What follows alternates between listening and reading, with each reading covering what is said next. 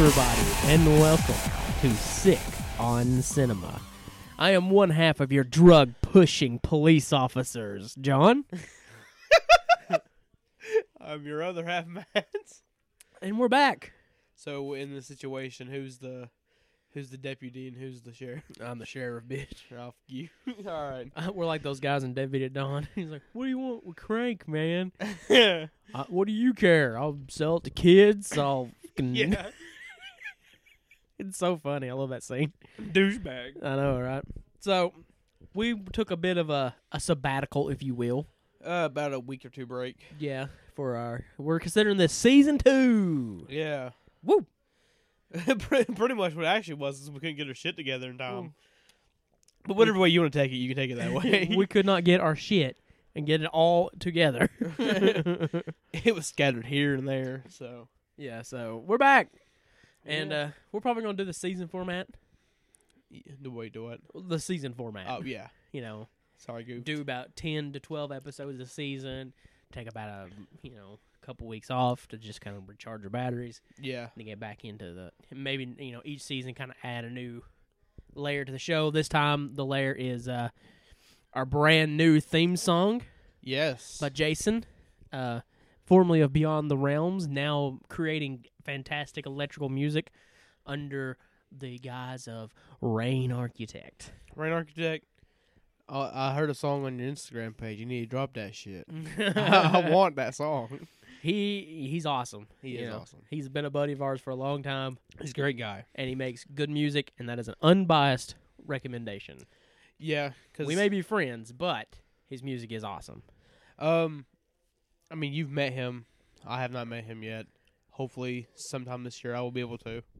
But yeah, Bandcamp, iTunes, Spotify, wherever you get your tunes from, go check out Rain Architect. Killer at Monsoon Bay is a fantastic album, and he's working on some dank stuff. Dang shit, boy. So let's get a little bit of a questions, comments, concerns. Send them to us at Alrighty. sickoncinema@gmail.com. Do we have any? No. Okay. Hit us up at the Twitters at sickoncinema, even though we do a terrible job of updating that thing. Yeah. That's supposed to be you, bro. Fair enough. Got me there. Instagram, Sick on Cinema as well. And now Facebook.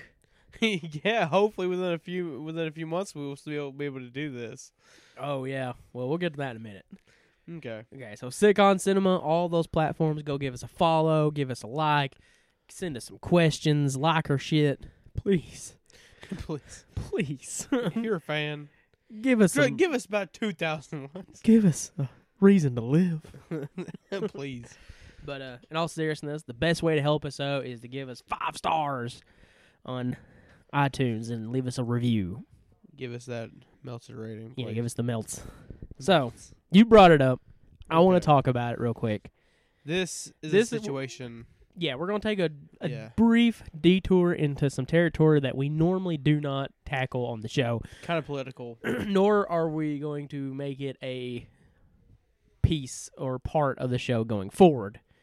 This is a one-time thing, but this is an extremely important thing. Yeah, if something isn't done about this could jeopardize our show. Yeah. And many other people's shows in general. Yeah, and you listening. It's going to affect you, yes. It could jeopardize you listening to us. Mm-hmm. And it could jeopardize your privacy. Your privacy. And it could, like, any show you watch on YouTube or Netflix or anything like this, it jeopardizes it. So, yeah, we're going to take a brief detour into a little bit of political talk. We're not going to go and talk about the current landscape of the government or anything like that. We're just going to talk about a certain issue, and then we'll get off of it and move on, and that'll be that. Because at the end of the day, we're not a political podcast whatsoever. Exactly. Nor do we want to alienate people by choosing sides. Yeah, like, if you're a Republican, more power to you. Yeah. If you're a Democrat, same thing. But this affects both Democrats and Republicans and should be made aware of. It even affects you anarchists out there. And I'm sure that you have heard on the TVs about net neutrality. Mm-hmm. And I'd like to give you a brief definition of what net neutrality means.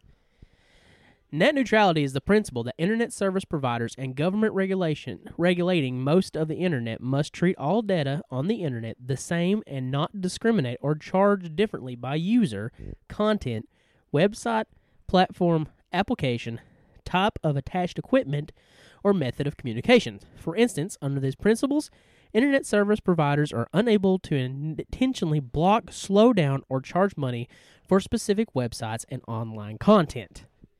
Now, the FCC is currently trying to pass a new legislation that will revoke net neutrality. And you may be saying to yourself, why is this a problem? The problem is this. America already has the slowest bandwidth of any country because we're already restricted, which is a big problem. That shouldn't be a thing. If this is passed, what are you looking at? You're good. So, yeah, net neutrality. Yeah. Basically, if this passes, what could happen is Bullshit. if you get your internet through Charter, or you get it through AT&T, or you get it through Comcast, or wherever you are, your internet is provided through, they can charge you more if you want faster internet. They could put certain blocks on certain websites. Like, if you want to go to Reddit or something like that, they could actually have that website blocked and force you to pay extra to be able to access those websites. You know, and these maybe not be things that will happen, but these are things that could happen without net neutrality. Because basically they will be using, it will allow them to look at your browsing history and freely sell it to the highest bidder. and sell it to the highest bidder. It's a very, very big problem, and it allows more governing and more restrictions on your rights. Yeah. Like they don't... never mind. Go ahead. You know, it's a big problem. It is a massive problem. The way I see this is they want to do the same thing to the internet as that they're doing with video games. And I could see, like, some people being like, well, don't I already pay for things like Netflix? Yes, you do. But you have to pay more. But you're paying a service fee. Netflix is providing you with a service, correct? Yes. This is stuff that should be free. It should not be sold to the highest bidder. If someone wants to make a website, they should be allowed to make a website as long as it follows the guidelines. Yeah, but I mean, you can correct me if I'm wrong here. The way I see this is, it's like they're trying to make it like the internet's like a video game. Like, you have your main thing, but if you want all this other stuff, which is cool and nice, then you have to pay extra for it. It's worse than even that, though. Yeah, You know what I mean? Like, it because it's not just about the pay and you know, the potential of slowing down the internet on purpose to force you to charge more for faster internet when that should not be a thing. It's also about your privacy. You know what I mean? Mm-hmm. You know, and when I say that, I don't mean, you know, people that are looking at child porn should be allowed to do that. No. That's not what we're talking about at all. We're just talking about your rights to go and talk to people on Facebook without being monitored. Yeah. To look at whatever website you want to, as long as it falls in a legal manner, without being watched. I saw a post today, and it's from someone who lives in New Zealand, where this is already in effect. Mm-hmm. And it's like, the message sent out to us here in America, and it was like, for all you that think net neutrality is not a problem, look at this. Yeah, exactly. And it's like, if you want some of these like apps or these websites, it's like $1 for 1 day. It's like for 5 days, it's like 10, something like that. And us in America, that would be even more price wise than it was in that picture. It will do severe harm to not just you as a consumer, but it'll also do massive harm to a lot of independent businesses. This could potentially kill us. Well, that might be going a little crazy, but I mean, I don't think it'll kill us, but it would definitely be a big problem, and it does affect us, even though our viewership or listenership is not massive, it affects our ability to get our podcast out there to as many people as want to listen to it fairly. Because Yeah. if they put like a lot of the podcasts behind a paywall, those podcasters will not see a dime of that money. Yeah. That will go to whatever internet provider you have. And that's bullshit. Because they're charging for podcasts, and the people who create these podcasts won't get any of that. And something that drives me nuts is a lot of YouTubers don't even, like YouTubers and other, internet like shows and stuff. They're not speaking up about this. Yeah. Like for example, but to the people that are like, Markiplier, H3H3, Last Podcast on the Left. Mm-hmm. I mean, thank you guys for bringing this to our attention because we probably wouldn't even know about it. Yeah, I mean, I've been hearing about it for a while, but, it's just now become a reality that this could be Yeah. a thing. And, yeah, I mean, I don't want to go too much longer on this because this is a podcast for entertainment, and this is starting to get a little more serious, Yeah, but But what you need to do is just, first of all, educate yourself because we're not the brightest on this subject. Yeah. So just go and read everything about it. Educate yourself, and then, just sign up to one of these sites that are trying to stop it. You know what I mean? mm-hmm. Call your congressman. Email your congressman. Email the FCC. I mean, Sign the petitions. Attend the protests. yeah, and get the word out. And get the word out. It's very important. There's only 3 weeks till this bill yeah, is It's decided. December 14th, right? Yeah, December 14th is when they decide pretty much the internet's fate. pretty much. And, the freest country in the nation will take one step closer to not being very free if this passes. You know what I mean? Yeah, I mean, just another way to get more money off of the I also said public. the freest country in the nation. I meant freest country in the world. Oh, the nation. You goofed on that one. I goofed pretty hard. At least I fixed it. But yeah, the freest country in the world will take one step closer to not being very free. Being no different than communists. Or let's not get into that, but Okay, whatever. Yeah. But yeah, just check out these websites. Yeah. Check out these Do your part. yeah. That's all we're asking. If you live in the United States and you give a shit about this, What you should. If Yeah. you use the internet, you should. I mean, I was trying to explain to one of my friends earlier about it, and he didn't really get the gist of it.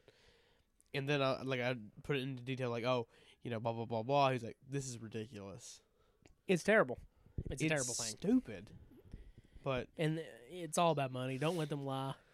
it's not for your Safety. no. It's because they want more money off of you. Yep. That's all it is. These massive conglomerates want your money. So Maybe within 4 or 5 weeks, the Second Cinema podcast will be on the deep web. you got to use the Tor browser to get it. Yeah. So- yeah, good luck even using the Tor browser. Yeah, right. Anyway, let's just get to the movies. Yep. So, having said that, we will go back to our regular scheduled programming now. Yeah, we apologize. Thank for that. you for the time. Yeah. And if you don't want to listen to it, we are fully aware, and that's fine. Just skip ahead to Yeah. Will you hear us not talking about it? So, what are we talking about today, Matt? We're talking about urban nightmares. Yeah, the mean streets. Don't Someone start. showed up. Mean streets, if Mean you will. Streets of maybe exclusively New York. I don't know where Debbie to Dawn takes Yeah, place. I don't either. It looks kind of like New York. Kind of like I New don't York, know. but I don't think it is New York. But anyways, so what movies are we talking about? Bad Lieutenant, Debbie at Dawn, and Combat Shock. Combat Shock. 3 interesting films. I think a good way to swing back into the podcasting universe. Yeah. So we will start with 1992. The second film by this director to be covered on this podcast. Yes. And I was sitting here trying to think if any director has made more than one appearance. Oh, I'm sure. I'm not sure. I'm not sure if we've had any repeat. I mean, unless it was like. I'm Burl Lindsay on the same episode. But that's not what I'm talking about. I'm talking about, like, in 2 separate episodes, has any director showed up more than once? We had to go back and look at it. Yeah, we don't know. We didn't do our research. But anyways, Of course we did. Abel Ferrara, the man behind the masterpiece Miss 45, gives this little slice of sleaze, Bad Lieutenant. or in other terms, shitty cop. Shitty Cop, starring the fantastic Harvey Keitel, Yes. who you should know from such movies as Reservoir Dogs, Taxi Driver, Pulp Fiction. You know, Yeah. the man is a. Are you okay? Yeah. The man is a fantastic actor. You know, he throws himself 100% into the role, and does so again in Bad Lieutenant as well. So, would you like to give the synopsis, or would you like me to give the synopsis of You Bad go ahead Lieutenant? and give the synopsis. Bad Lieutenant, we follow this guy who is a lieutenant, and he truly is bad. He's a shitty person. It all sets around the World Series, where was it the Mets and the Dodgers? I believe is what it is. I give it a look right quick. Almost positive it's Mets and the Dodgers. I swear to God, if I didn't write it down, I'm gonna. It's Mets and the Dodgers. Are you sure? New York Mets and L.A. Dodgers. Yes. Okay. Yes. They're going to. It's not the World Series itself. It is. It's not the finals. It's one of the matches. Yeah, it's kind of like a best of 7. Yeah, Yeah, pretty much. it plays the way like hockey does and stuff like that. Or like if you're a big fan of wrestling, best of 5 series. Yeah, but, pretty much. So, Harvey Keitel's character is getting everybody to bet on the Mets. Yeah. And he's like, I don't care if they're down right now. There's no way the Mets are losing this. It's definitely going to Game 7, Yeah. So game after game after game, he's getting everybody to bet on the Mets while he puts his money on the Dodgers. He's trying to hedge his bet a little bit there. Yeah. However, time and time again, each game backfires. The Dodgers keep losing. So, that's going on. While that's going on, and he's getting more and more in debt to these mobsters, he's also a severe drug addict. Yeah. And also, he is investigating this case where this nun has been viciously raped. Yeah, like at first I thought that was a dream sequence when it happened in the movie. But Yeah, it is shot immensely strange, is it not? Yeah. So that's your basic plot of The Bad Lieutenant. The Bad Lieutenant. The Bad Lieutenant.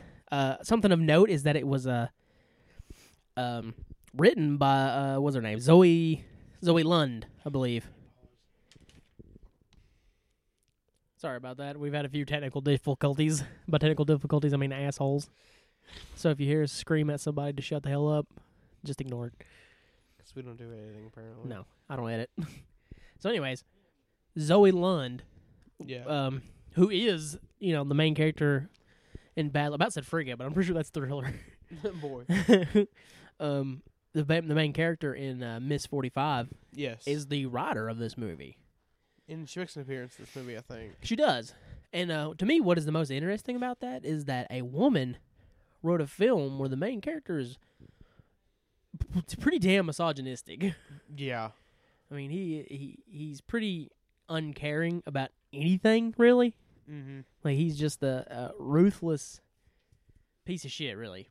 He doesn't care if you're male, female. He doesn't give a shit about anything. So. It's a character study on just power gone wrong. You know? The man who has all the power, and he's just a freaking piece of shit. I mean, that's the best way to describe him. He is a piece of shit. But it's wrote and directed so well Oh, absolutely, yeah. that you feel bad for him in a lot of ways. At times, yeah.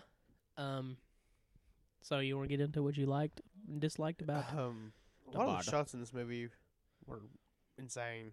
Yeah, it's shot in the mean streets, New York. Like, it takes place in the bad parts of New York, and it's filmed in the bad parts of New York. Oh, yeah. And it creates such an authentic atmosphere. Yeah. And a real sense of danger throughout the entire movie. Kind of like what we talked about with Crossbear, where it was filmed in the mean streets of Philadelphia. Mm-hmm.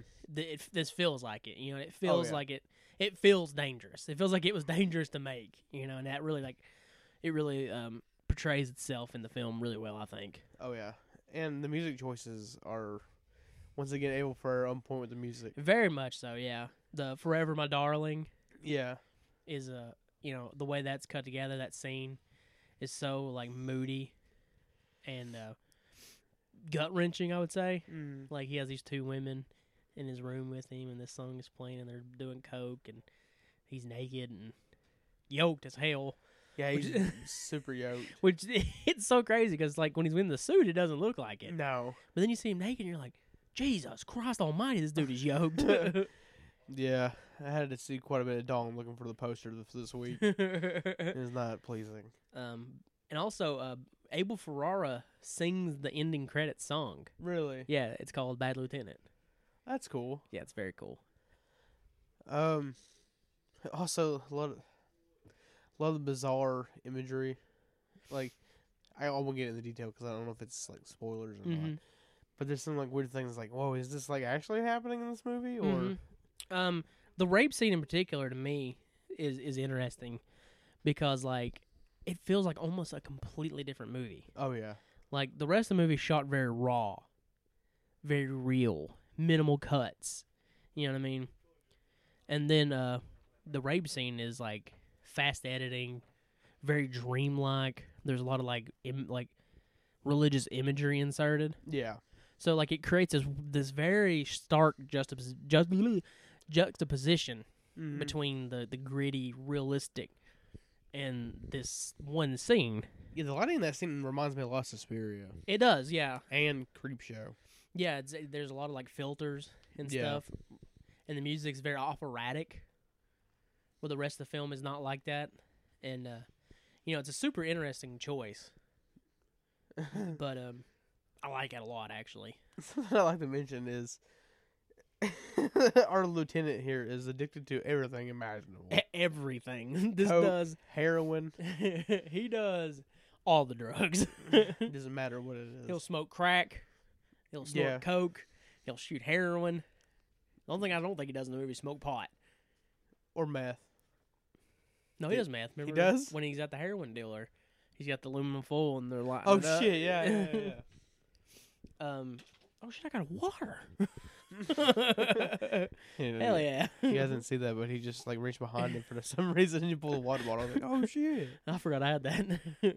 But let's talk about the heroin scene. Okay, was this real? Man, I don't know. I'm not gonna put it past anything that's happened in movies before because, I mean, we all know from like actors they've dealt with drug abuse or in you know the sorry You're good. just getting distracted. But they've dealt with drug abuse in the past or Yeah. still are. Mm-hmm. So I don't know if that was the situation in this movie or not. Well, Zoe Lund, who wrote the film, Sorry. she, it's ironic that she is actually in the film as the heroin dealer Mm-hmm. because she would, pass away of a heroin overdose. Which just really sucks. Yeah. This scene, they're definitely injecting something. Mm-hmm. It is not the fact that they're injecting something into them is not fake. Like it is just shot way too realistic for that to be fake. However, I don't know if they're shooting drugs or not. You know what I mean? I hope it's a flu shot. Because the first time he does it, it's just a close up of the arm, right? Yeah. But the second time, Harvey Keitel is in full frame Mm-hmm. the whole time. So, I don't know. I mean, the only thing I can think of maybe it was like a prop needle. I don't think so, man. Because they're drawing blood and everything. Ugh. Like I said, I don't know if they were shooting heroin. I would like to think that Harvey Keitel probably wouldn't do that just for a film. You know what I mean? Because that shit can mess you up for. Yeah. I mean, I hate to like do a meme like this, but that should mess you up for a while. Yeah. But it's so realistic, disturbingly so. Like it's uncomfortable to watch. I mean, that's not the only uncomfortable scene in this movie. Yeah. There's definitely a reason why we're covering this. Mm-hmm. To speak of real life events a little bit, he kind of pulls a Louis C.K. in this movie. A little bit, yeah. He pulls over a couple young ladies and Oh. accosts them, if you will. Which he never gets physical. No. But it doesn't change the fact that the scene is still immensely uncomfortable and very disturbing. Yeah, it's hard to watch. It's just uncomfortable. You know what I mean? It's also one of those. It's one of those scenes like you would see in a movie like I Spit on Your Grave or something like that, where, I mean, it just goes on for so long. It's just, it's like, this is hard. This is just stop this. It's honestly scary, and he's scary Oh yeah, because you're never sure how far. he'll go. Yeah, like when's he gonna cross the line? Mm. You know, and he's always crossing the line technically, but I'm talking about is getting physical. Yeah. You know, There's a scene in this movie that I used for the poster that's pretty crossing that line. exactly. You know, these two gentlemen are robbing this convenience store. Yeah, and he comes in and he tells them, you know, give the money back, and then he just shoots next to one of them, and then he takes the money for himself. Of course, That cracks me up. He's just like, he's like, hand the money over, and they do, and they run out, and he keeps it for himself. What a douchebag. Yeah, he's an awful, awful person, Yeah. and played brilliantly by Harvey Keitel. Yeah. Like he gives it his all in this movie. Another thing that's, I don't know if it's necessarily subtle is the right word for it, but I guess it kind of could be, is the very opening scene of this movie. Mm-hmm. It's so subtly disturbing because he drops his kid off at school, and then he goes to drive away and just snorts some coke. Yep, hits that first bump of the day. Yeah, it's like, that's rough. Well, you know, too, like right after it, they go to this rape murder scene, Mm-hmm. and like he's like, "Yeah, it looks pretty bad." And y'all putting money on the Mets? Oh, Like he does not care. and then one of his coworkers was like, "You're a piece of shit." Yeah. Gets mad at him. You know, the film, you know, the rape of the nun is kind of the, I wouldn't say it's the plot of the movie because they don't focus a whole lot on him trying to solve the case at all. No. Not until money becomes an issue and he wants that reward. Oh yeah. But it is the linchpin of the film, I think. Mm-hmm. It's kind of his, not turning point, because I would never say he redeems himself at all. But it is kind of his, it's kind of the, I don't know, it's a turning point for him, is the best way I think to describe it. Mm-hmm. Because, like, once he starts to, like, become more involved in that case, the more he realizes how big of a piece of shit he is. Also, that scene's brutal. The rape scene. It's very brutal. I mean, it's straight out of something like I Spit on Your Grave. Mm-hmm. I mean, there's one scene in Miss 45 that's very similar to this. Yeah. But in that movie, the first, at least the first time it happens, it's not that bad looking. You know, It's on not the camera. graphic. Yeah, it's not graphic. But in this movie, it looks way worse. It's very short, Yes, but effective. yeah. Like, and it's all about the way he shoots it, too. You know what I mean? It is the fact that he kind of changes the style of the way he shoots it. Mm-hmm. That I think it's just really interesting. I mean, Abel Ferrara is just a fascinating filmmaker. Oh yeah. Like, he's a no-nonsense, no bullshit kind of guy. Like, when you listen to him talk, you know what I mean? You're talking to me, and you said he was like, not necessarily like a bootleg, but No. He's like a sleazy Martin Scorsese. yeah. Which, I mean, Martin Scorsese had ability to be sleazy in his own right. I mean, yes, but But, like, he's low-budget Martin Scorsese. You know what I mean? mm, His films are about, you know, people, first of all. You know what I mean? More so than stories. They're about the people. And he just, I don't know. He has a knack for just creating atmosphere and shooting New York in a way that, you know, really brings it to life, I feel like. oh yeah. I love movies that take place in New York. I do too, yeah. It's a soft spot, man. You know, it's unfortunate that, you know, and it's not unfortunate. I shouldn't use that term. I was going to say it's unfortunate that New York's not how it used to be because it's a lot nicer now. Yeah. That's not unfortunate for the people that live no, there. no. But, you know, New York was like a character. Oh yeah. You know, in films like Maniac and Bad Lieutenant and Miss 45 and Taxi Driver. It's more than a location. in Even these Basket movies. Case. Yeah. You know, like the New York is a character in the film. You know what I mean? These films are so distinctly New York that, I don't know, like 42nd Street and stuff like that. Just, it had such an atmosphere to it. Also, Ghostbusters. Mm-hmm. Absolutely. You know, that's a little more cleaner side of New York. I mean, yes, but To be fair, it's still New York. And of course, Woody Allen films and stuff like that as Mhm. well. But they really just, I don't know, you don't see films that incorporate New York as it feels alive. It's not just a place to shoot a movie. It is part of that movie. You just don't see that much anymore, I don't think. Ironically, I think one of the last things to do would be like Louis. Mm-hmm. Which we ain't get no more of that. Well, maybe if he doesn't goof himself. That's true. But anyways, back to Bad Lieutenant. A scene that I love a lot, and I don't think this is a spoiler necessarily, but minor spoilers maybe, is the scene where he thinks he sees Jesus. Yes. I love the catharsis of it. Yeah. I don't know if that's a word, but I love that he starts with at first he's like, "You piece of shit," like, "You son of a bitch," But then as he keeps going, he's like, "Oh God, I'm sorry."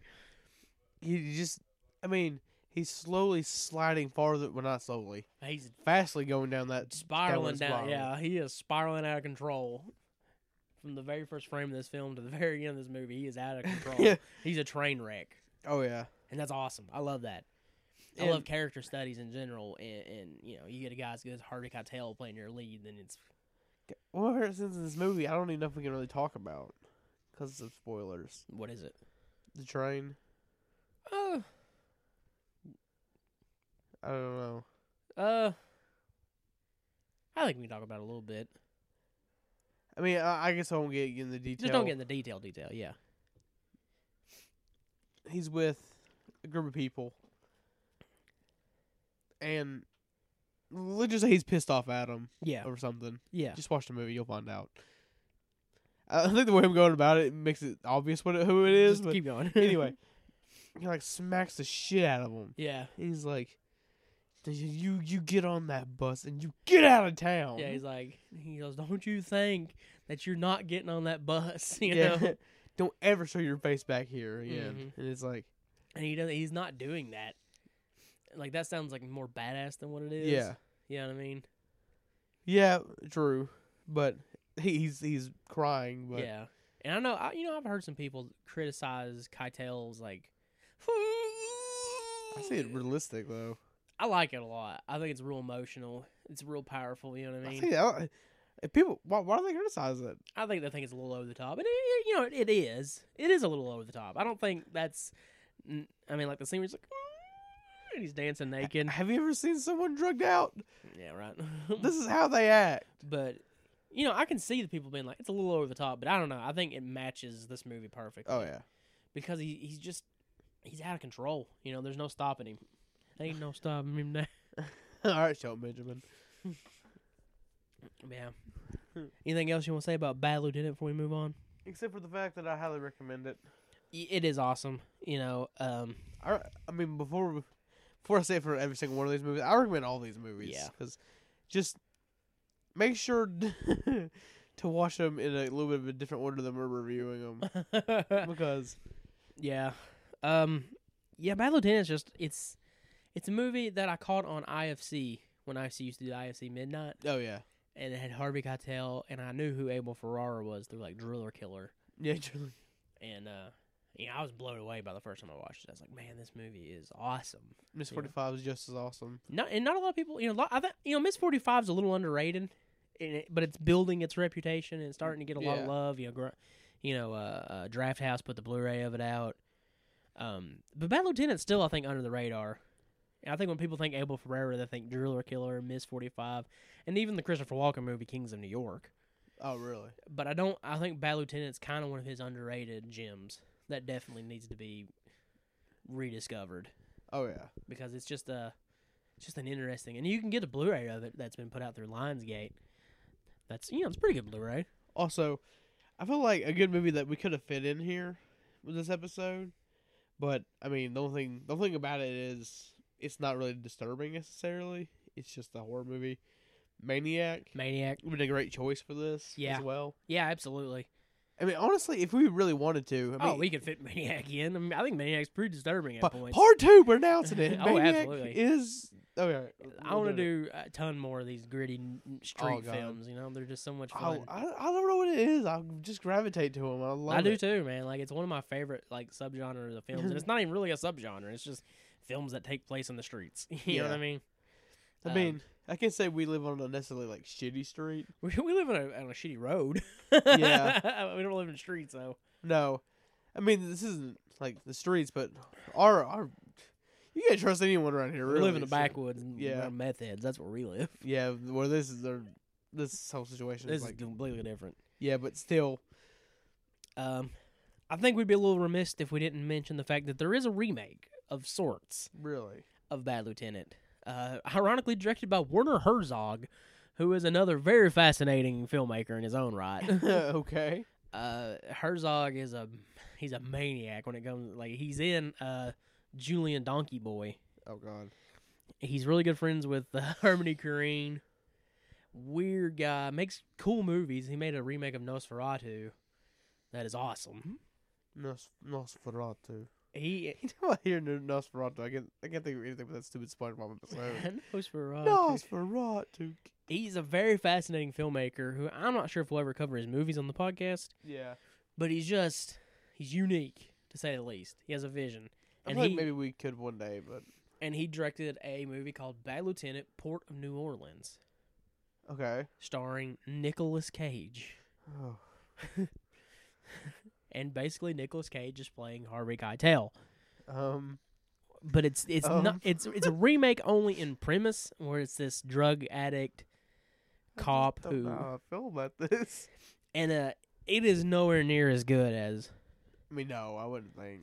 But I will highly recommend that movie as well for a completely different reason. experience because it is I just- it's pretty disturbing at points and you know, but it's more just really weird.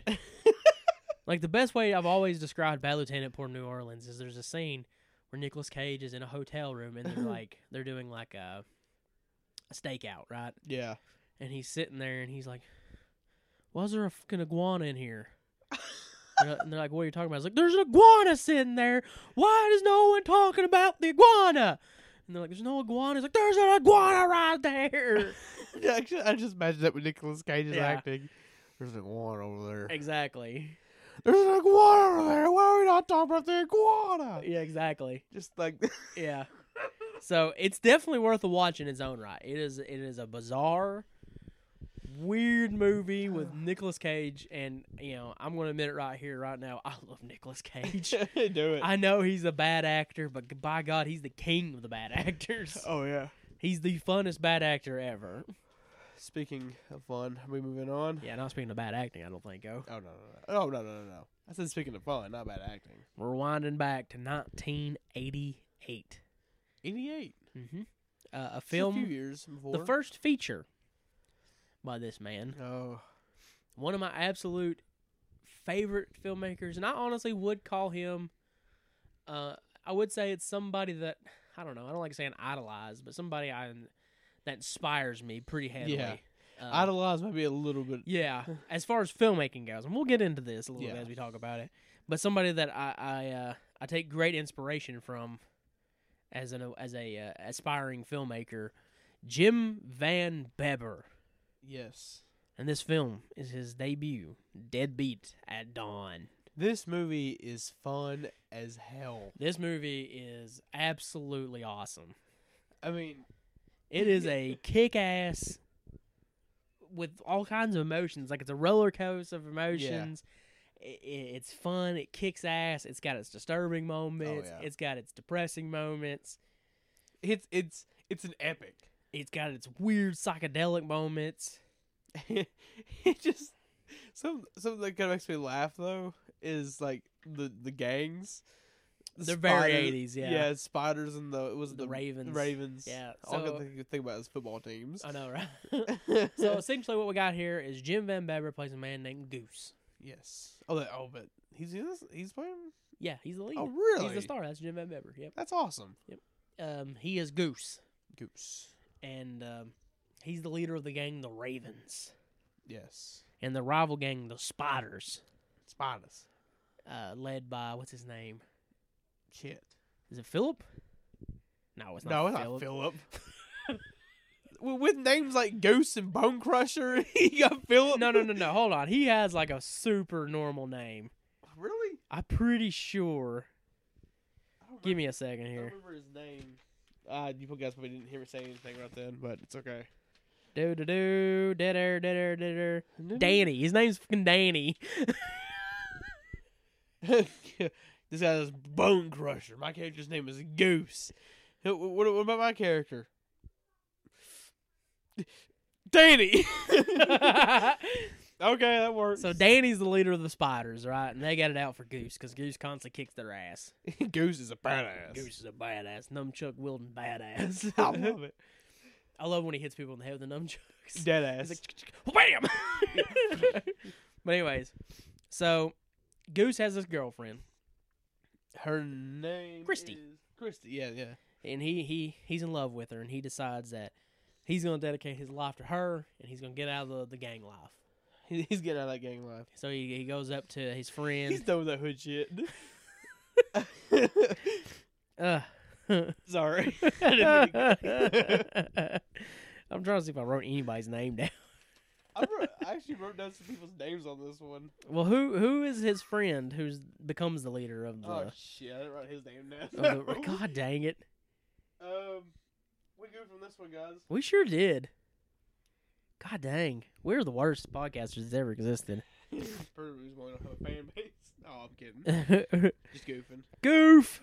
So anyways, he goes to his friend, whose name is Keith. Keith. God dang. Basic ass name. I know. And he's like, I'm out. You do whatever you want to with the Ravens. I'm done. Yeah. And Keith is like, well, you know what I've done since you've been gone?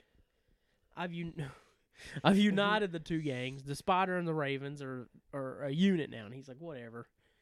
And he leaves, right? So now that Goose is out of the gang, he's free range for Danny. That's one thing I don't understand, though. Mhm. Okay. They've been fighting for how long? I don't know. We don't know. Like, it doesn't say how long, but... A long time, apparently. And then it's like, yeah, there's a gang war in this town. And now they're like, yeah, we're friends now. We're buddy. And Well, that's because Danny's a piece of shit and he's hoodwinking them. yeah. Hoodwink. I haven't heard that word in a while. But anyways, so Goose is free range because he's no longer in the... That movie hoodwinked everybody. It sure Piece of did. Shit. It goofed everybody. But anyways, so Danny sends out my favorite character in the world, Bone Crusher. What a piece of shit. Love Bone Crusher. I don't give a shit about nothing, man. I don't care. I hate people, man. So anyways, to kill Goose, however, Yeah. they fail Of course I do. and kill his girlfriend. And God. lo and behold, Goose goes on a downward spiral before he's brought back into the gang. And from there, twists are twisted and people are betrayed and there's revenge happening. Oh, yeah. And Deadbeat at dawn. This movie, I've already said it already, but god dang, this movie's awesome. It kicks so much ass. I love this movie so Also, much. how athletic is Goose in this movie? Van Beber is a hell of a... Parkour OG here. He really is. And like... You know, here's the things that I admire so much about Deadbeat at Dawn, and why, to me, it's one of my biggest inspirations in film ever. And if I ever taught film school, it'd be a movie I would show. Sorry, it's just in my head. I'll tell you later. But it's because they had no money. Like, they Yeah. raised a little bit of money by, just because Van Beber understood how to choreograph, Yeah. and they used it to, like, show people, like, hey, this is what we can do. Mm-hmm. And raised money for Deadbeat at Dawn. But man, the choreography It's awesome. is awesome. The stunt work is great. The gore is awesome. Like, for no money, they accomplished so much awesome shit. You know what I mean? Oh, Like, God. it's an independent film, and Van Beber just took his time to choreograph all the fight scenes so they're not that weird independent awkwardness that you see so much in independent films where, like, people miss by a mile and shit like Yeah. that. All the fight scenes are well laid out and shot immensely well. There's a scene where he is like scaling down a building. Oh yeah. They just did that. God. Like that's him scaling down that building with that throwing star. That's awesome. All the car wrecks and stuff. They just did that. They didn't have people helping them. They just No. learned how to do it and did it. It's crazy shit. It's inspiring. It really Oh, is. yeah. Like it's just a group of kids who are like, we're gonna make a badass movie, It did it. and then just did it. Like they're like, it's like everyone, the whole other friends, like, we're gonna make a badass movie. Like, yeah, whatever, and like, prove them wrong Yeah. in the most awesome ways possible. Van Beber as a filmmaker is one of the most unique visions to Oh, ever yeah. come out of the independent scene. I mean, the Manson family, which I feel like we'll talk about one day. Oh, absolutely. Manson Family, My Sweet Satan, which is a fantastic short film. The Last Days of John Martin. He's the last of that breed of grindhouse filmmakers, Oh yeah. but he's better than that at the same time. You know what I mean? He incorporates all that stuff he learned from the grindhouse era of film, but he also has just a great eye for like. There's some amazing tracking shots in Deadbeat at Dawn. Oh yeah, yeah. And some just great. I could go back on this if injecting time you want to, because I could talk about this movie all damn day. It's something funny I got in my head. Okay, go ahead. Okay, I know a lot of people won't get this if they don't watch professional wrestling at all. But Okay. the dad, he looks like Kenny Omega in like 30 years.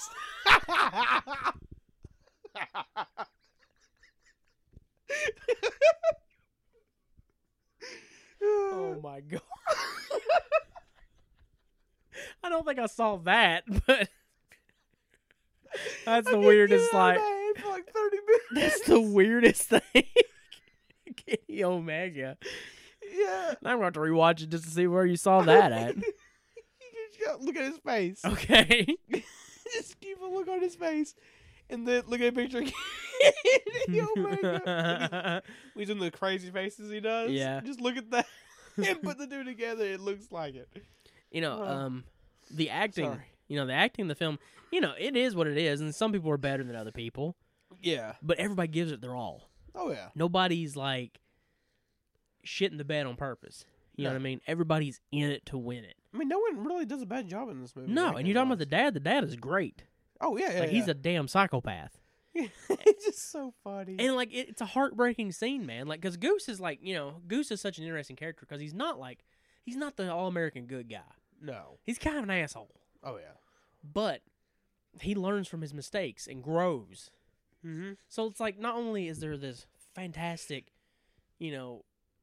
filmmaking on no budget, just being like we're gonna do this kind of aspect. Yeah. There's also like good storytelling. He goes to his dad's house after his girlfriend's died, and his dad's this like drug addict, psychopath. And then like you watch him hit his lowest, and then become the strongest. You know what I mean? And then when you get to that final fight scene, Oh, it's God. unbelievable, man. Like the shit they pulled off is insane. Also something that's weird. I feel like I have watched this movie before, Mm-hmm. but I don't remember a lot. But now, all this is engraved in my head. But I guess we watched it at Amanda's one day. We might have, yeah. I've watched Deadbeat at Dawn so many times it ain't even funny. It's one of my. It's like Pure Cinema podcast has. Shout out. Yeah, great podcast. They have this thing called the Handshake 5, right? Yeah. Where it's the 5. It's not your 5 favorite movies, but it's 5 movies that if someone else knows them, you're like, oh, Yeah. And Deadbeat at Dawn Yeah. is one of those movies for me. I show it to everybody. I'm like, It's so cool. to me, it's like if you want to make movies, you should watch Deadbeat at Dawn. Yeah, like Because it shows what you can do with just passion. Mm-hmm. And like as you're talking about the fight scenes, they're so awesome. Yeah, man. And like the stunt work, like the scene where he's being drugged by the car against Yeah. the wall. That scene is done so well. Yeah. And then like also like Van Beber has this way of filming violence that is just so ruthless and brutal. Oh God, yeah. Like when the dude's getting shivved. Oh, it's brutal. Like it's so brutal. like, one of my favorite scenes in this entire movie is when Goose throws a guy off a bridge. Yes. And hits the ground, and a car runs his head over and like just cleans it off. Yeah, it's so good. And it goes rolling down the sidewalk. It's so cool. And there's tons of memorable scenes in the fight scenes. Like one of my favorites, man, is when he's hitting the nunchuck. Yeah. And he just stops. And he's like, ah, and then bam, just hits the dude on top of the head, and blood shoots everywhere. One of my favorite was when he kicks the guy through the wall. Yes. He's like, boom. But there's also so many memorable scenes that aren't Yeah. aren't action scenes. Oh yeah. Not fight scenes at all. Like Bone Crusher, for instance. I don't care, man. I hate people. I don't give a shit. I don't give a shit, man. And Oh. later on in the film, when he's like, "He look like snakes. Yeah. Come out, little snakes." That guy is a fantastic actor, by the Oh way. yeah. He would go on to be Tex in the Manson Family, and Really. he is just awesome. He's so good. God. Um, I don't give a shit about nothing, man. he's awesome. Like I love that guy so much. One of my favorite characters ever in film. Oh yeah. And also there's a scene where Goose is at his lowest and he's walking down the hallway and that that guitar riff is hitting, and that guy's like, "What are you gonna do with that gun, man?" He's like, "I'm gonna kill myself." I want something I do wonder is if Phil and Samuel was involved in this at all, because I know him and Van Bibber are really good friends. I don't think so. I don't think Anselmo got involved until around the Manson family. Okay. Because I do know that somewhere in between Deadbeat and Manson Family, which they went into production on Manson Family right after Deadbeat, No. but it would take them from 1988 to 2003 to finish that film. It's crazy. He did start doing tours with Pantera and filming their behind-the-scenes stuff. Yeah. And that's where their friendship blossomed. It doesn't Pantera make an appearance in not Deadbeat, but Manson Family. Is it? Phil Anselmo does some of the music, Yeah. which one day we will definitely talk about Manson Family. And Manson Family is one of my absolute favorite movies ever. Oh yeah. There was literally a month where I watched it almost every single day Jesus. just because I was like, I can't get enough of this movie. But anyways, back to Deadbeat at Dawn. That scene is fantastic. I don't know, man. Like, there's so many great characters.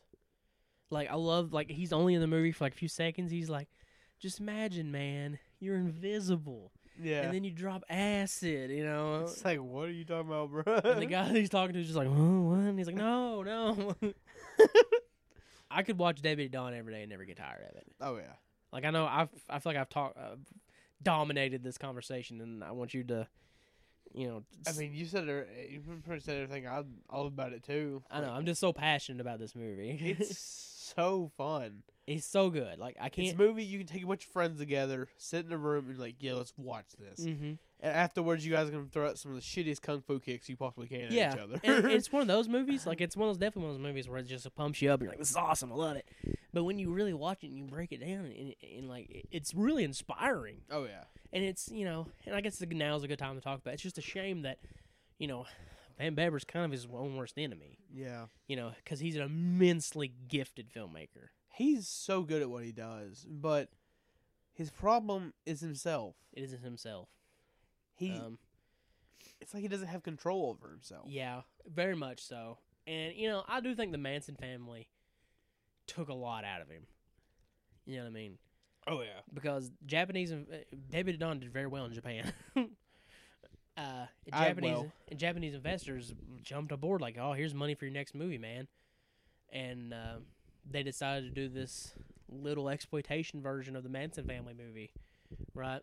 But as Van Bebber started researching, he decided he didn't want to do that. He didn't want to make this some kind of low-budget exploitation version of that because he felt so passionately about the story Oh yeah. and the people that were affected by it that he wanted to do it right.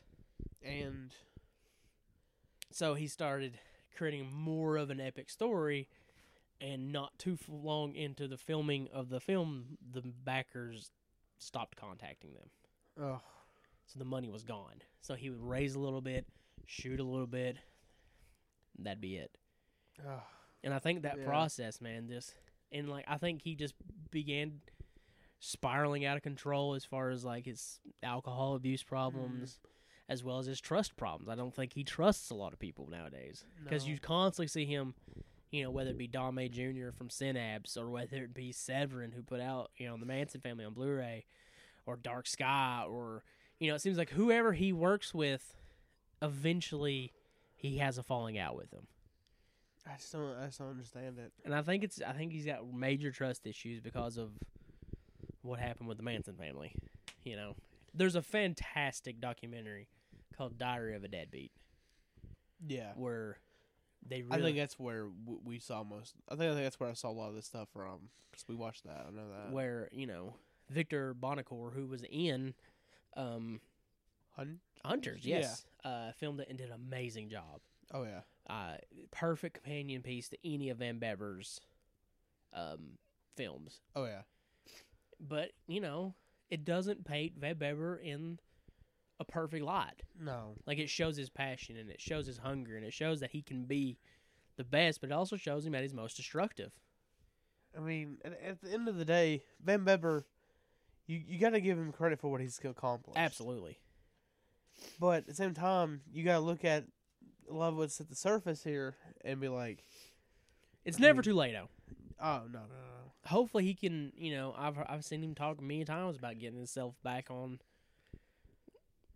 back on track, and hopefully he does. And, I know he was even at one point trying to raise money for a Day of the Deadbeat. Really? A sequel to Deadbeat at Dawn. That's cool. Which would be awesome, I wonder how they would have done that. I don't know. I'm interested now. I want to see it. Some people hate Jim Van Bever as a person. Some people love him. Yeah. He's a very, very, how do you say? Controversial figure. Very controversial, very divisive. Mm-hmm. However, I think if you just look at his body of work as a filmmaker, there's no denying that he was one of the best of that era. Oh, yeah. So, I mean, so you say he was, like, he's still is, absolutely. But, it's been since the Manson family since he's done anything. I mean, he released that little short to try to raise money for a movie called Gator Green. And it never went anywhere. I mean, hopefully we'll see something from him soon. Yeah. So, Deadbeat at Dawn, I mean, I cannot give that movie the higher recommendation.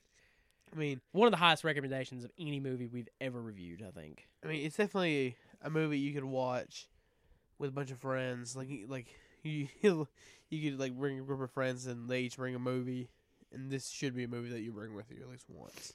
And also, if you're an aspiring filmmaker, oh yeah, you're like, I want to make movies for, that's what I want to do. Man, it's one of the best movies to watch. I mean, it's the best thing to say to look at and be like, yeah, I don't have any money, I'm broke, but look what they did. Yeah, it's like, look what they did. Maybe I can try to do the same type thing. Movies like that, Clerks, yeah, El Mariachi by Robert Rodriguez. Mm-hmm. These are movies where these guys did not have money; they just had access to certain things, and they filmed around what they had access to. Yeah, and I think that leads to such creativity. Same thing with like Evil Dead, Mm-hmm. So, yeah, Deadbeat at Dawn, massive thumbs up. Check this shit out, boy. Mm-hmm. So finally, another film that I feel very similar about, honestly. Not in how it makes me feel when I watch it, but as far as what they accomplished on no money. We go back again. This movie makes me want to slip my fucking wrists. We have 1984's Buddy Giovinazzo's Combat Shock. Now, what version of the movie did you watch? I watched the uncut. Did you watch The American Nightmares? Yeah. I watched Combat Shock. Really? So this is kind of cool because, watch two versions. Because American Nightmares is a little longer than Combat Shock. Plus, it doesn't have, like, the opening of Combat Shock. Yeah. Has this stock footage intro of, like, footage from Vietnam with this weird orchestral music that does not fit the rest of the movie. Oh, wow. It's that's like, weird. Combat Shock. I watch that version now. Makes it look like it's going to be an action movie. But that's Troma's doing.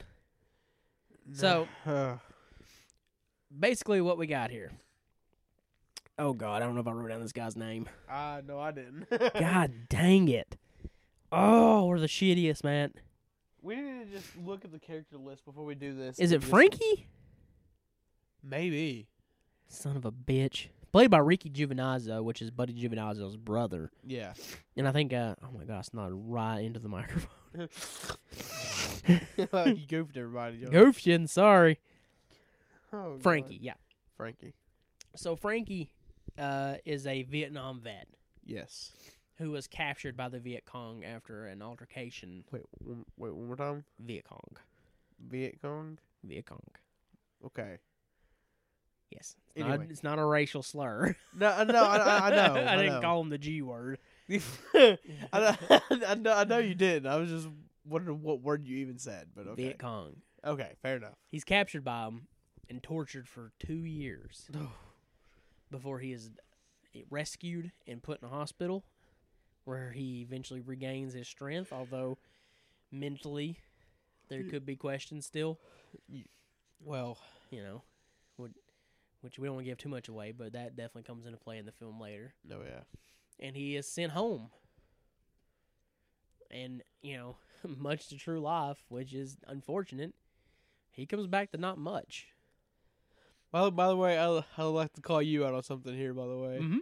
A long time ago, I don't know how I remembered this, but when I was watching this, I was thinking about the entire time. Back in the day, you spoiled this entire movie for me. Did I? Yeah, you told me the entire ending. Huh. And I went back and watched it. I was like, maybe that doesn't happen. Maybe it was young because I was young then. The exact thing happened. I was like, okay. Here's the thing about Combat Shock. All right? Yeah.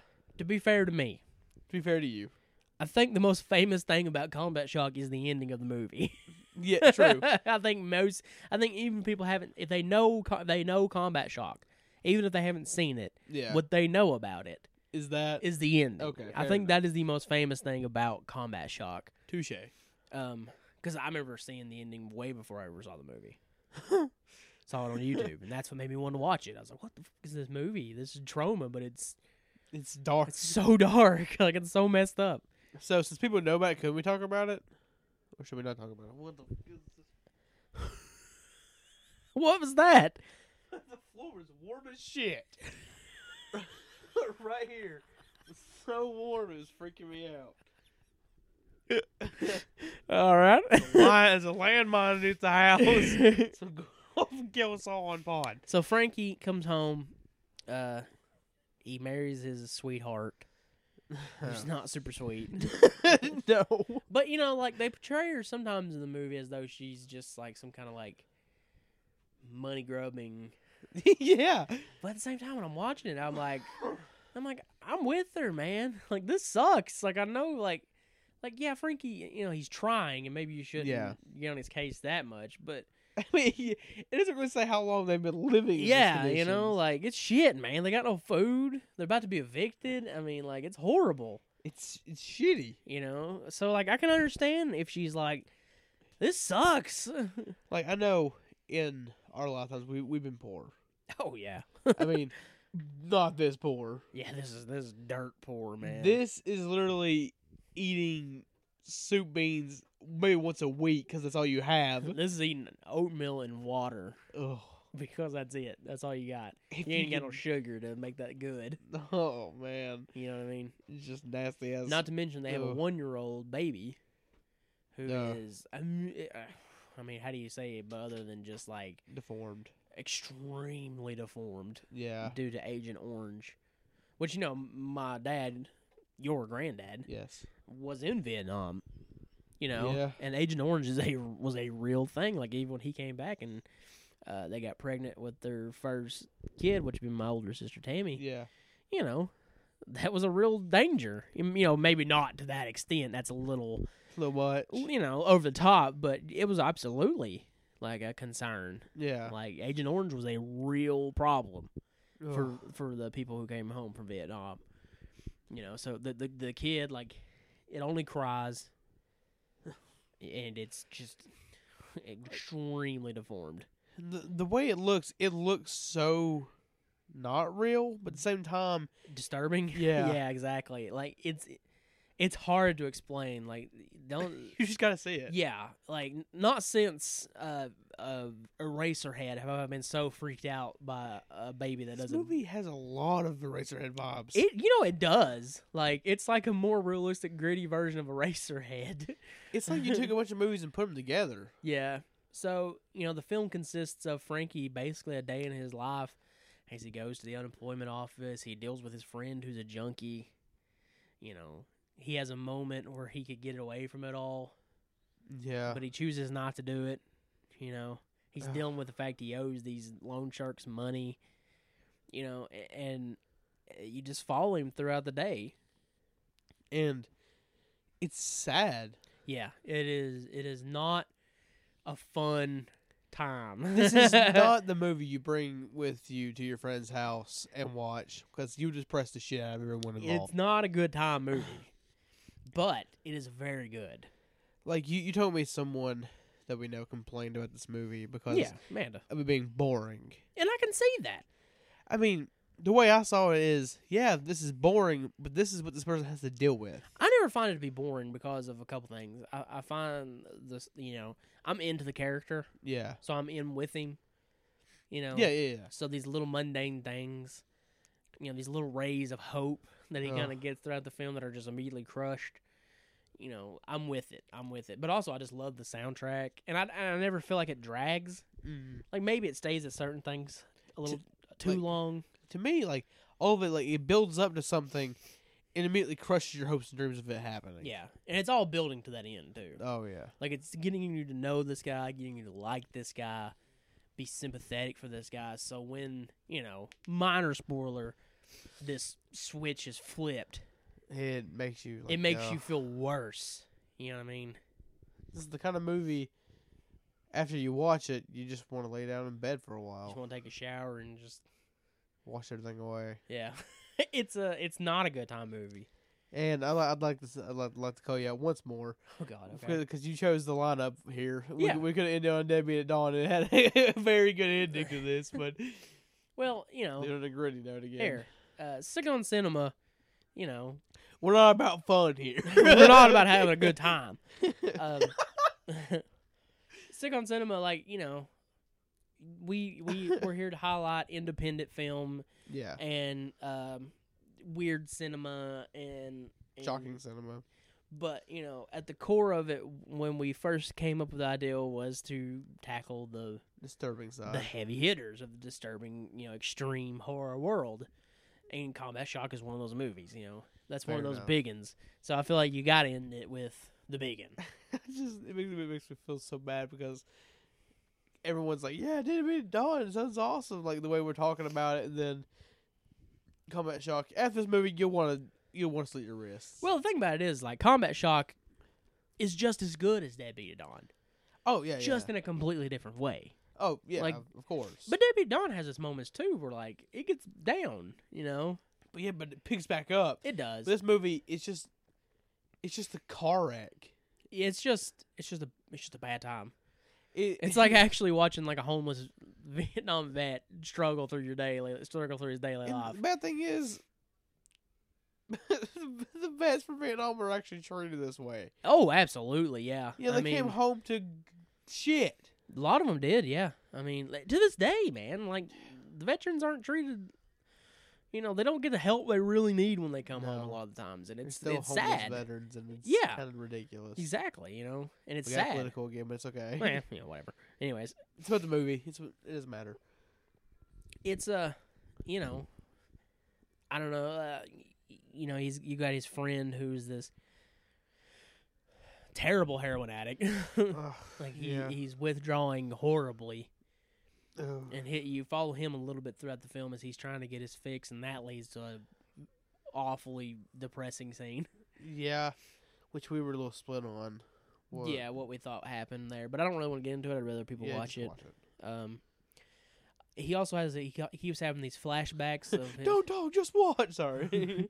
He keeps having these flashbacks of himself in Vietnam, which are done so well. Oh yeah. And again, just like I wonder where it was shot at. New York, it was shot in Staten Island. Really? Yeah, they just went out in the woods, basically.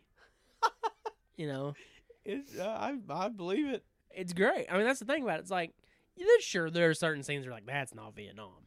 I mean, no. However, for absolutely no money, the guy, Buddy Giovinazzo, was a film teacher. Yeah. And a lot of the equipment he borrowed from the school, he used a lot of his students in a lot of the roles. He did a hell of a job. Oh, yeah. Recreating Vietnam on no money. You know what I mean? It's like the movie The Executioners. Or not The Executioners. Is it The Executioners? Which movie are you talking about? God dang, it's that movie Synapse put out. That's Did we watch it? Oh, we watched it. Yeah, it's a revenge film. Oh wait, yeah, I think you're right. Yeah, the Exterminators. Maybe Exterminators. I think that's it. Let me look it up real quick. Talk a little bit. This movie is that shit, boy. I don't know how to spell exterminators. Goofed. I'm terrible. Oh I shit. don't even know what to talk about here, John. Well, boy, I'm it's The Exterminator. The Exterminator. Yeah, which is also an awesome Yeah. film that we'll probably cover one day in this film. Urban Nightmares Part 2. Well, that could be a revenge film. you. But anyways, a lot like that. Like, it's just like, you can kind of tell it's not Vietnam. However, they did it so well that it's like you just don't care. Yeah.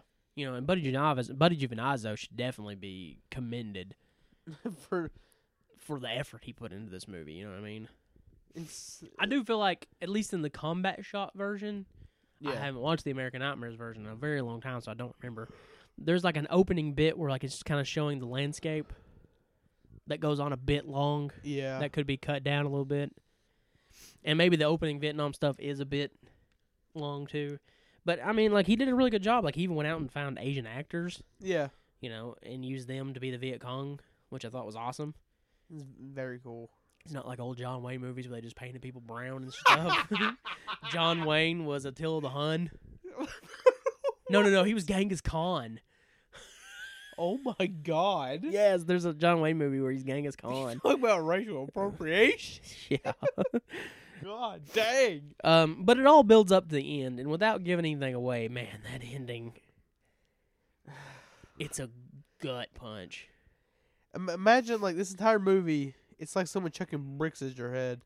And this time, at the very end of this movie, it's like someone drop kicked the wall and knocked it down onto you. Okay, so let's do this. Okay. From this point on, we're about to get into heavy spoilers for this movie, Yeah. because I just want to talk about it. So if you don't want this movie spoiled, thank you for listening to Sick on Cinema, and we'll see you on the next episode. Yeah, go ahead. 3, 2, 1, now. Okay, so eventually, he's beat up by these thugs who he owes money to, right? Yeah, they beat the shit out of him. And it just triggers something in him.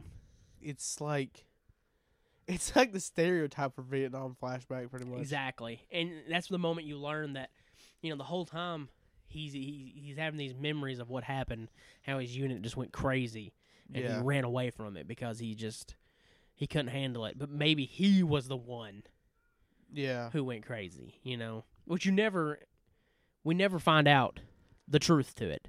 No.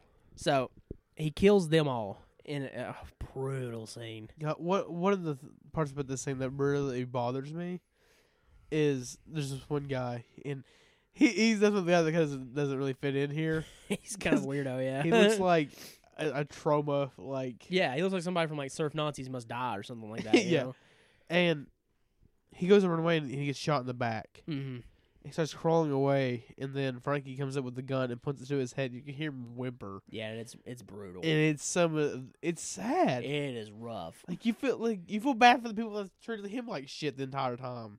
Yeah, because it's like combat shock is real. It feels like real life, where everybody's not perfect black and white. You know what I mean? John, why do we have to talk about this movie?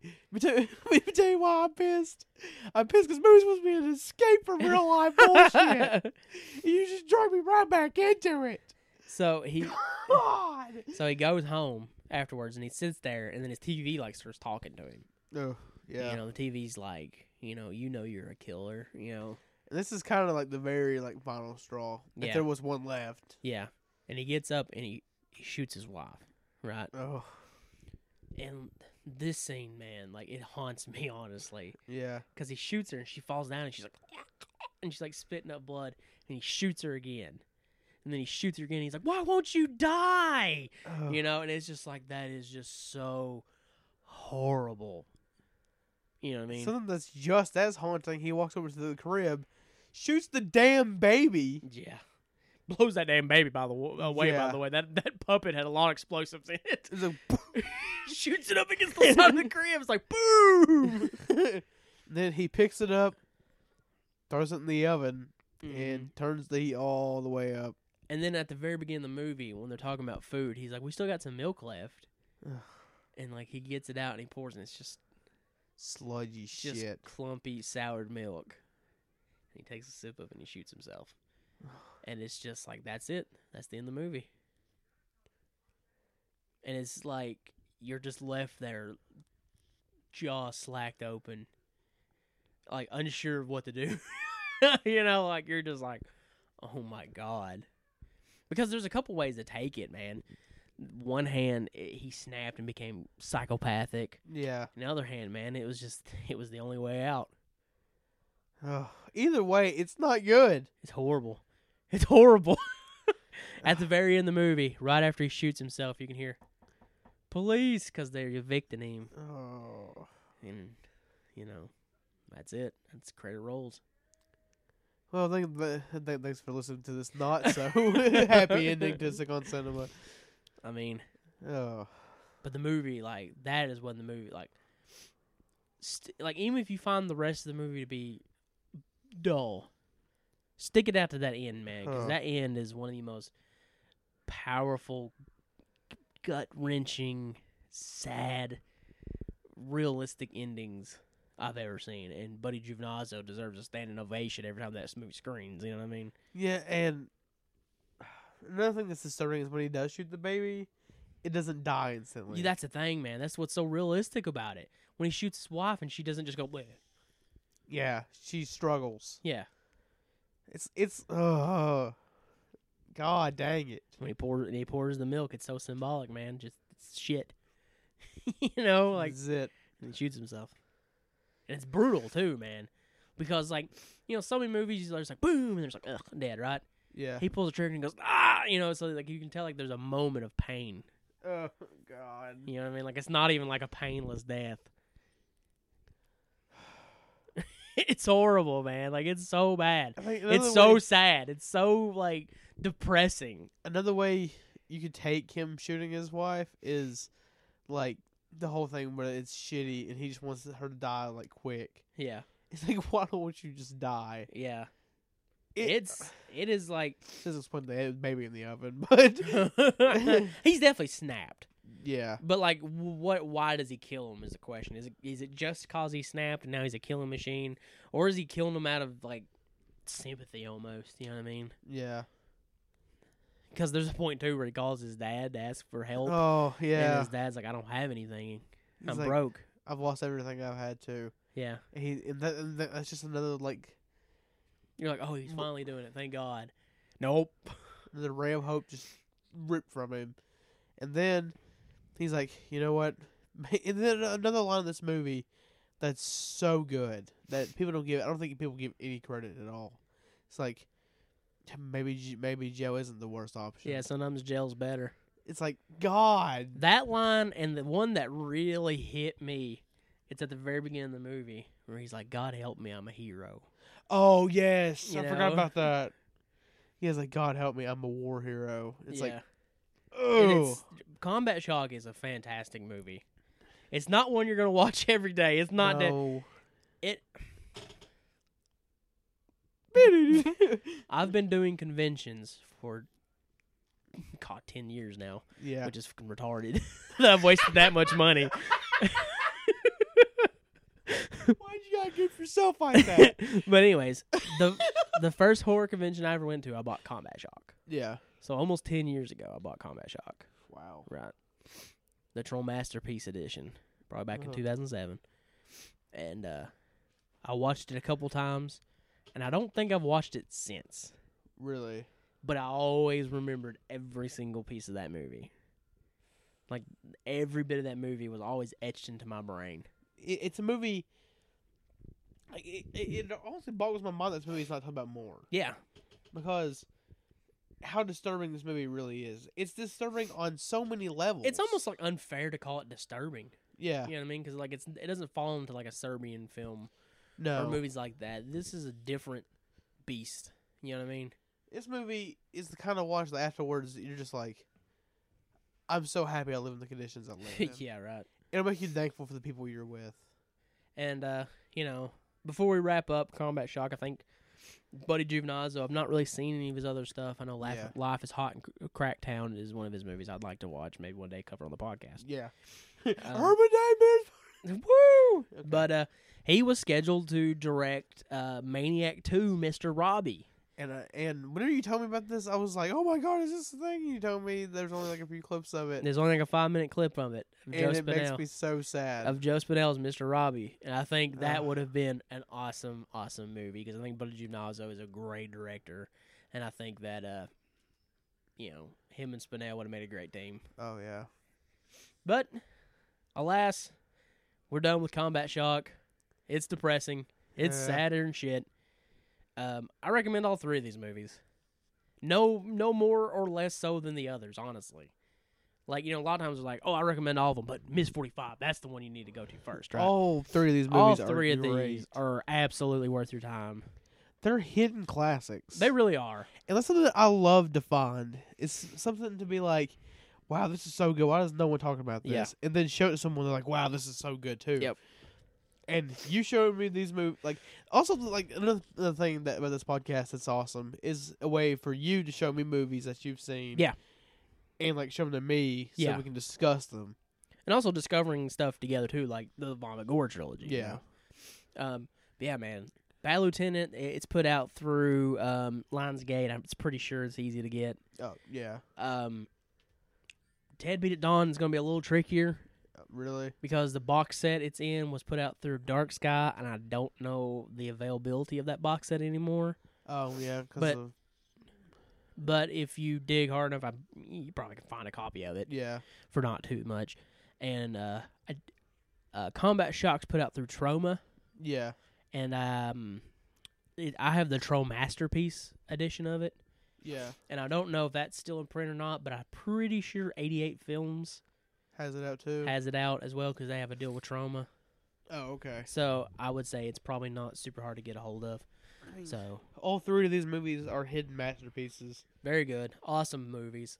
I mean, like, you know, it's hard to say I enjoyed because some of them were a little rougher to get through than others. I mean, Bad Lieutenant and Combat Shock are the ones that are a little bit rougher to watch, but Debbie and Dawn you have a blast with. Yeah, like I said, that movie's a roller coaster. Yeah, right. Has its ups and downs. Yeah, it's like sad, depressing, fun, awesome, kind of scary at points. Yeah, like there's some hallucination shit that's a little creepy. Oh yeah. Bad Lieutenant and Debbie at Dawn is like, or not Debbie, Combat Shock are like driving in the Nevada desert with nothing to look at or listen to. It's just depressing. I mean, it's not boring like that. I'm trying to say it's like a mental state. Like it's just like, it's like. But like secluding yourself into a dark room with nothing to listen to, nothing to watch. Yeah. And just your mental thoughts. Yep. I'm pretty sure that means the same thing. Pretty much. Yeah. It's all right. So mental state. There you go. Do we know what we're doing next? No, we gotta figure that out. Well, shit. Do you have the list? We're not in here right now. Where's it at? Hold up. Is it over here? Copyright. What? Oh, shit. Is that from GTA? Is that from GTA? Or is that a real song? That's a real song. It's the next episode by Dr. Dre and Snoop Dogg. Oh, shit, is it? I don't remember that. I don't know. That's good. Too bad it's not on mic. Oh, well. I mean, it's impressive, though. I'm impressed. Where's the list? We'll find it later. Is it over here? Is this the list? Where? Right here. No, that's not the list, is it? That's the old one. Oh, shit. Oh, wait. Well, you got to pick an episode, dog. It's your turn. I love that this is all being recorded. Just you looking for the damn list. Clinton's oh, no. We done goofed. Oh, shit. Did you find it? behind you. All right. Well, quick on the fly. You gotta make a choice of what the next episode is. On the fly, dog. Get your mic. I want to hear your mental thought process. I don't know what I just said. Just give me. I want Okay. to hear your decision making in real time. Can you just give me a minute? Just talk. Oh, I've been talking, dog. I'm gonna hit you with something. It's all right. This is great. This is the best part of Sick on Cinema ever. This tops the truck stuff. This tops everything. This is awesome. We got bro. Shit. It's every day, bro. God, I don't want to be sued by Logan Paul. That'd be terrible. Soon, no, they just flag us down, and Why he's gonna flag us? We on YouTube. doesn't matter. Does it not matter? No. What? If you put a movie out with like copyright in it, you're getting F. That's true. I don't know. We're going off the fly here. It may change from then and now. But, Okay, what is it? We're going with true crime movies. Ooh. What movies we going with? I'm excited. Snowtown, Ooh. American Crime, Oh. and Compliance. Holy shit. That's weird. Yeah, All right. we did this like 12 o'clock one night. Oh shit. No, Okay. probably like 3 o'clock in the morning. Snowtown. An American Crime and Compliance. Can we change American Crime to the other one? Are you sure we don't have the other one on a different one here? We probably do, but F it. Girl Next Alright. Door.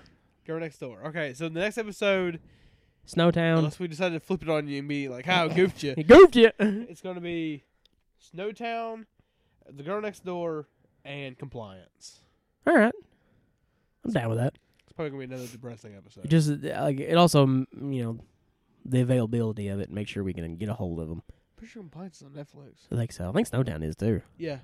And I own Girl Next. That's why I wanted to change it to Yeah. The Girl Next Door, which is probably already on, but we can just switch them out. If not, if we can't do that, we'll just draw another one out. Yeah, we'll figure it out. We'll let you By the way, guys- it's going to be true horror Yeah, true horror. on the next episode of Sick on Cinema. Yeah, sorry for that bullshit right there at the end there. No, that was great. A lot of people probably won't even hear that because they'll be like, oh, well, I'm going to go watch Combat Shock first. That's true. So, As always, tweet us at Sick on Cinema. Comment at Sick on Cinema on Instagram. Facebook us, Sick on Cinema.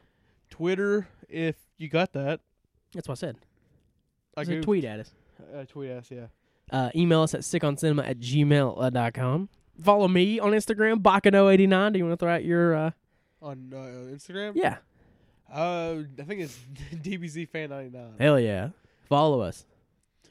Spirit Bomb! Boom! And I am John.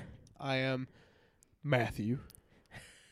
Say the full name of the time. And you've been listening to the podcast dedicated to the dark side of film. And depressing shit. Sick on Cinema. Cinema. Cinema! Ma.